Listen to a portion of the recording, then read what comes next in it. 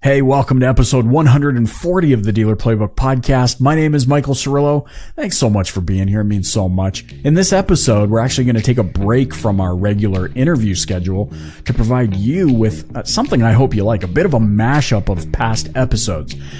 Truth be told, this is not my idea, but I figured, you know what? Makes so much sense. It's something several of you have actually requested through our Facebook page, which, by the way, you can send messages to me directly there. On the Facebook page, so definitely do that. I'd love to hear from you. But I figured, you know what? 140 episodes in the can, that is a ton of content. So I figured, what better time to do a mashup than now, am I right?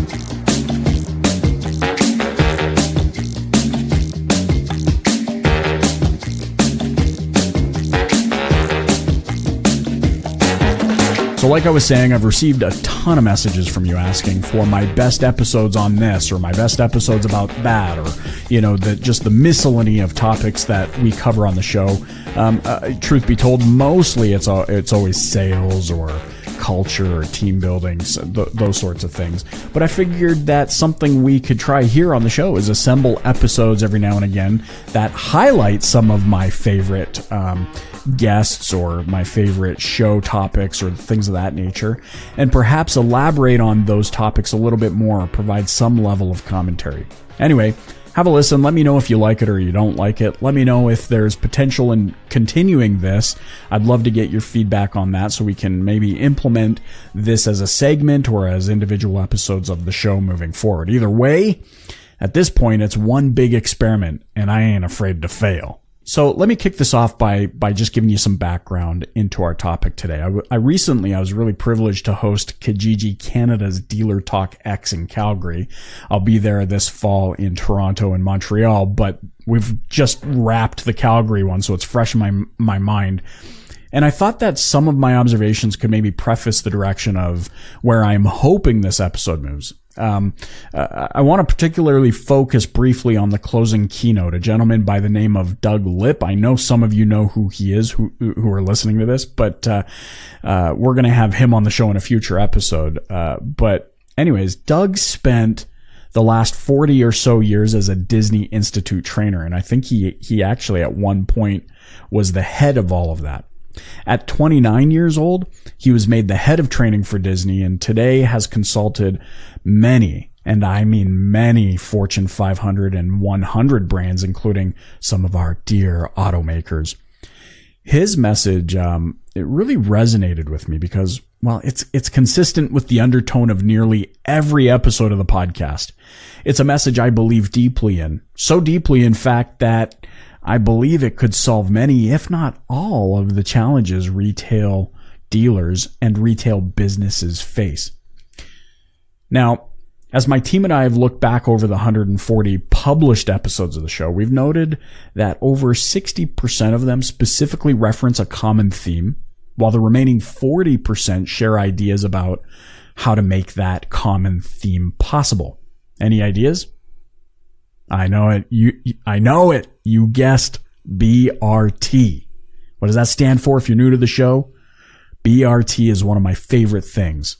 Build relationships of trust. Now, this might be where you're thinking, okay, I'm going to turn off Cirillo. I've heard BRT 8 zillion times over the past 140 episodes, but please consider one thing before you go. Why? I almost went Seinfeld there. Why? I don't get it. Why? Consider this. Why is building relationships of trust the centerpiece of nearly every business expert's message? Why do so many of the people I bring on the show, and by the way, you know this by now, there's no script. There's no set list of questions. Okay, it's just conversations. So why do the people I bring on the show naturally migrate to something that emphasizes the importance of BRTing? I'm asked often by people in the retail business, both new and experienced vets, the war-torn and tattered, what ideas I can share about how they can make more money or sell more cars, get more leads, and so on, and all these things you've heard. I really hope they've been paying attention. I hope if that, you're asking these questions, you aren't ignoring the answer, because it's always going to be the same. take a minute and listen to this, okay? When I asked Gary Vaynerchuk what he would do as a new salesperson, here's what he had to say. I would go very local. So if you're Rick or you're Sally and you're a car salesman in a local area, I would go very local. I would try to become the mayor of Tulsa, Oklahoma. Like become the mayor of your town. Give your 2 cents on the sub shop. Give your 2 cents on the school system. Become the mayor. Once you become the most famous local celebrity, well, then everybody's going to buy their car from you. So I know that's a wild strategy, but there's a reason that I've been successful. I think about the world differently. I'm not putting up pictures of my car. There's a million pictures of those cars. But if you go and interview the principal and put that on Instagram or Facebook, if you go and talk about like, this pothole pisses me off in town. Do you know how viral any car salesman that takes a picture of the pothole that pisses everybody off or the bad turn in town or the inside joke for everybody in town, they will get everybody's business. And I see you responding. This is smart. Yeah. Become the social media mayor of your town, and you will sell every car in town. Now think about this. What's Gary really saying here? He's sharing a high level with you about the need for you to be or get involved with your community. Social media being the tool he uses particularly to make that happen. He's stressing the importance of building a presence that is predicated upon the things people in your community are talking and care about. Okay. I think we get caught up in the hype of social media, and because it's so accessible, right? Everybody's got social media in their pocket. We feel pressured to post something, anything, with the hopes that it will get noticed. This is where I want to tie into Doug Lipp's message from Dealer Talk without obviously giving too much of it away before he's on the show. Okay. He shared Disney's, what do you call them? The Disney's 4 core values, 4 keys, I want to say, 4 keys to a great guest experience. As I share these with you, ponder how they might apply to what Gary said about becoming the mayor. Okay, here they are. First, safety. Second, courtesy.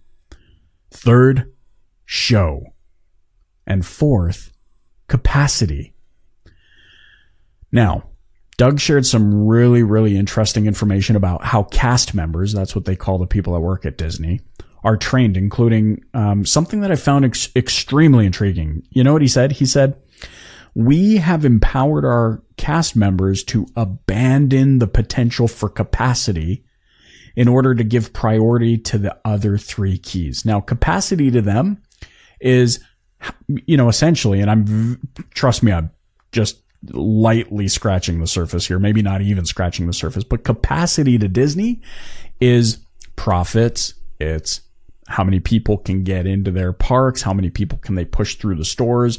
He referenced Main Street Disney being a giant vacuum that magically sucks money out of your pocket. Like, that's capacity. But think about how it's 4th on their list of 4 things. It's literally the last thing that they emphasize. Well, what do I mean by abandoning their potential for capacity? I know I'm kind of not doing this justice. I'm really excited to have Doug on the show, but basically what I'm saying here is, say the cashier at one of the Disney stores is approached by a parent or a child that needs to find a bathroom.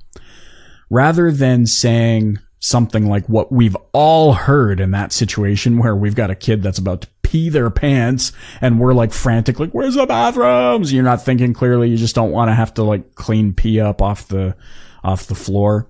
Rather than saying, yeah, they're at the back of the store, follow the big teal blue signs, which, right, we all get that. Yeah, man, there's signs, go follow them. They're at the back corner of the store. Disney would say something like this. Absolutely. We have bathrooms just for you. In fact, would it be all right if I showed you where they are? That cashier then leaves their post, ultimately sacrificing money. There's going to be people that are like, oh man, nobody's here. This is annoying. And away they go, or whatever their case is. But that cast member is abandoning the ability for capacity, sacrificing their ability for capacity by leading guests right to the bathroom, by showing courtesy, by putting on a good show, by not not, breaking character, by showing care and concern, i.e. safety for the guest. Makes sense? Like, isn't that interesting? But this now leads me to something Grant Cardone said when we had him on one of the early episodes of the show. I think it was like episode, I want to say 14 or 15. Okay. He asked us why people hate their jobs. Listen to this. They're counting on these people what do you think, to make Michael? money for them. What do you think why people hate the automobile business? I mean, is that a fair statement that a lot of people don't like it?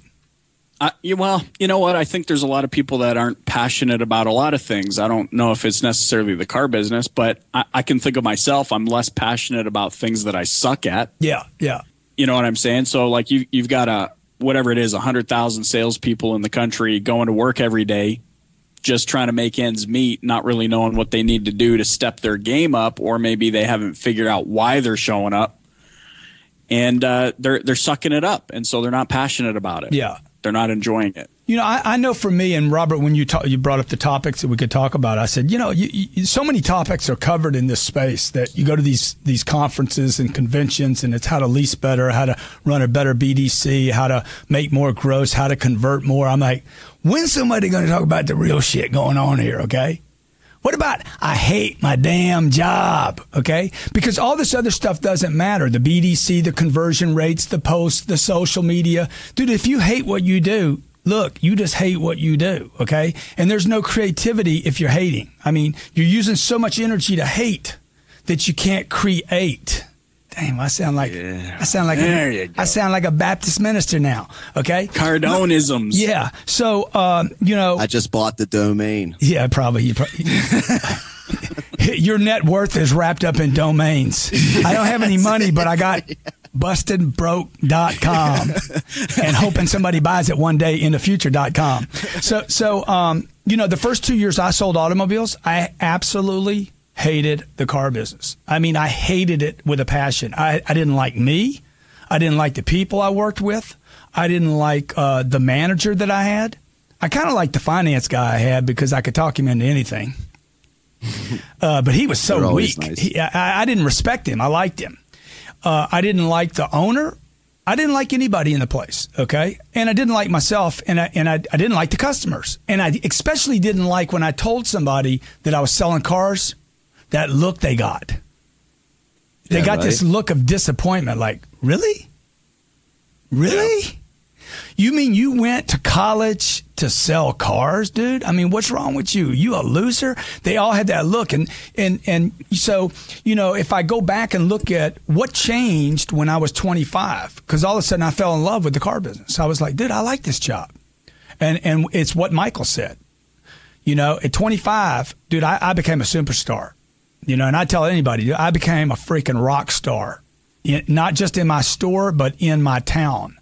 And I was selling more product than 3 and 4 and 5 guys at a time. And what the switch for me was, okay, if I leave the car business right now, I'm leaving a loser. I'm no better than when I came here. I didn't leave the environment or the space any better. I'm just a critic.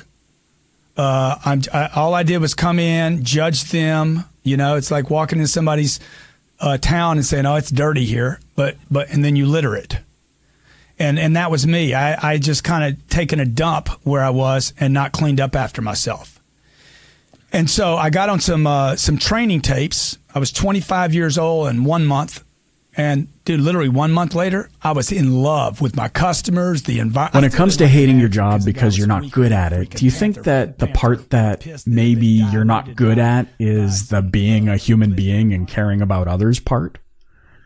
Listen, I know that sounds very cynical, and that's not my intention. I'm just adding my commentary here. You know me, man. Like, I can get kind of colorful at times. I know it sounds harsh, okay? But let's face it. Most people want to be instantly gratified. They want to make money with little effort. They want the gold medal before they've even flipping run the race or started training for it, for that matter. One of the first things you'll learn in Grant's training material is this, and I know firsthand because I've taken it in the past. Service is senior to selling. Service is senior to selling. Are you connecting the dots? What do you suppose the outcome of community involvement and service would be? What would happen if you focus more outward than inward? Less about how to sell more and more about how to serve more. But then the question becomes, who are you serving and why? Something spectacular about Disney as an organization is that their 4 keys for creating the best guest experience aren't one-sided. This really stood out to me, okay? This is something I think about frequently. Like we see in most organizations, the core beliefs are meant to be displayed from those on the front lines to the customers. That's kind of the expectation. Like, oh man, our salespeople or our receptionist needs to be the embodiment of the core values. But rarely are they demonstrated within the organization internally. At Disney, those 4 keys, they're multidimensional and they permeate throughout the entire organization. From the cast members, i.e. the frontline, people, to the layers upon layers behind the scenes, all over the world. Okay. They know that in order to be the happiest place on earth, which I'm pretty sure we'll have to double check. I'm pretty sure that's their mission, to be the happiest place on earth. They know it has to be the happiest place on earth for all. Not just guests, for all. Cast members and guests alike. I believe that culture plays a massive role in how many cars you'll sell or how many service appointments you book or how many parts you're going to retail. If culture improved, I think you'd hear about a lot more 30-plus car salespeople from around the world than we do today. Or, in contrast, we'd possibly be able to finally shed the negative stigma that is often associated with car salespeople being shady and they're so untrustworthy. Oh, cool. Is that something you believe in, or is that just something you heard the generations before you say? That's a side rant. But seriously. If building relationships of trust isn't an issue, why does it keep coming up from not only business titans, but also from customers? Why do they keep perpetuating the untrustworthy message if trust isn't important to them? Think about this, okay? About culture, here's what Kris Boesch has to say. She was on a past episode of the show. Take a listen. But going to the why piece, right? Because again, you're as a leader of your dealership, you've got a million different things that you're juggling. You're considering different strategies. There's a lot that you're trying to make happen. And so why does this matter? And the first thing that you just have to know is there's a huge financial return on investment of having happy employees. And yes, I said happy, not satisfied, not engaged, but happy. And the reason being is that, and you might be thinking, well, Kris, I'm not responsible for making my employees happy. And I would agree, you're not. However, you are responsible for creating an empowering context within which they can be happy. Because that really is culture. It's the context within which your people work, or it's the air they breathe while running your marathon. If you can think about it that way. I always say it's the energy force field when I walk into your organization. Does it feel like the DMV, right? Or does it feel like Disney? And it doesn't have to be Disney, but it is that sense of what does it feel like when I walk into your organization? And so this return on investment piece, if you have an employee, and again, I know there's a lot of sales folks in the car dealership world, but bear with me, right? If you have an employee that's making $40,000 a year and that employee is unhappy, they will conservatively cost you $39,000 a year in addition to their salary. Now, if that same employee is happy, they'll benefit your bottom line by at least $21,000. So it's basically a $60,000 spread or a 1.5 multiple of their salary. And of course, you should be questioning, where's that? Where do those numbers come from? And one of the things that is available on my site, choosepeople.com, is literally, it's a 2-page download of the calculations that go into that. You can also, there's a calculator on there where you can put in the number of employees you have, the average salary, and kind of your litmus test score on how happy you think they are, and that's a whole other conversation. But then all the research that backs those numbers up. And, we all know about retention and absenteeism and, better customer service, which actually in the car dealer world is huge. But even they've shown that happy employees, there's 26% fewer mistakes, which I actually found shocking, right? Because if you think about the last mistake that someone made, it's not that they're out to get your dealership, right? They're not looking to undermine your business, but quite honestly, they just care less, right? Like when we care, we pay more attention to details. Pretty powerful stuff, right? I love when she says culture is like the air they breathe while running your marathon. This could go on, but I think we're riding the same wave here, or at least I hope we are. Building relationships of trust has always been and will continue to be the only real differentiator, I believe, between you and your competitors, okay? When you're more focused on the relationship and doing everything you can to not break trust, you will have something more valuable than money. You'll have longevity. You'll be around. Okay. You'll be around when so many of your contemporaries vanish. From leaders right to the team members on the front line. Okay. Hear me out here. When you're focused more on the potential of people, you will have potential in profits. That's it for me. I hope you enjoyed this episode of the show. Let me know if these mashups are something that you enjoyed. I'd love to be able to kind of repurpose and give commentary on a lot of the past guests. There's so many of them. They said so many incredible things. But let me know over on Facebook or Twitter. And of course, ask me questions. Get in touch with me. I love to hear from you. Drop me a line over on our Facebook page. And of course, you can check out the show notes and all the past episodes and get a kind of a catalog or a Netflix style catalog of all of the past content by visiting www.thedealerplaybook.com. Till next time, keep the playbook open and dominate. See ya.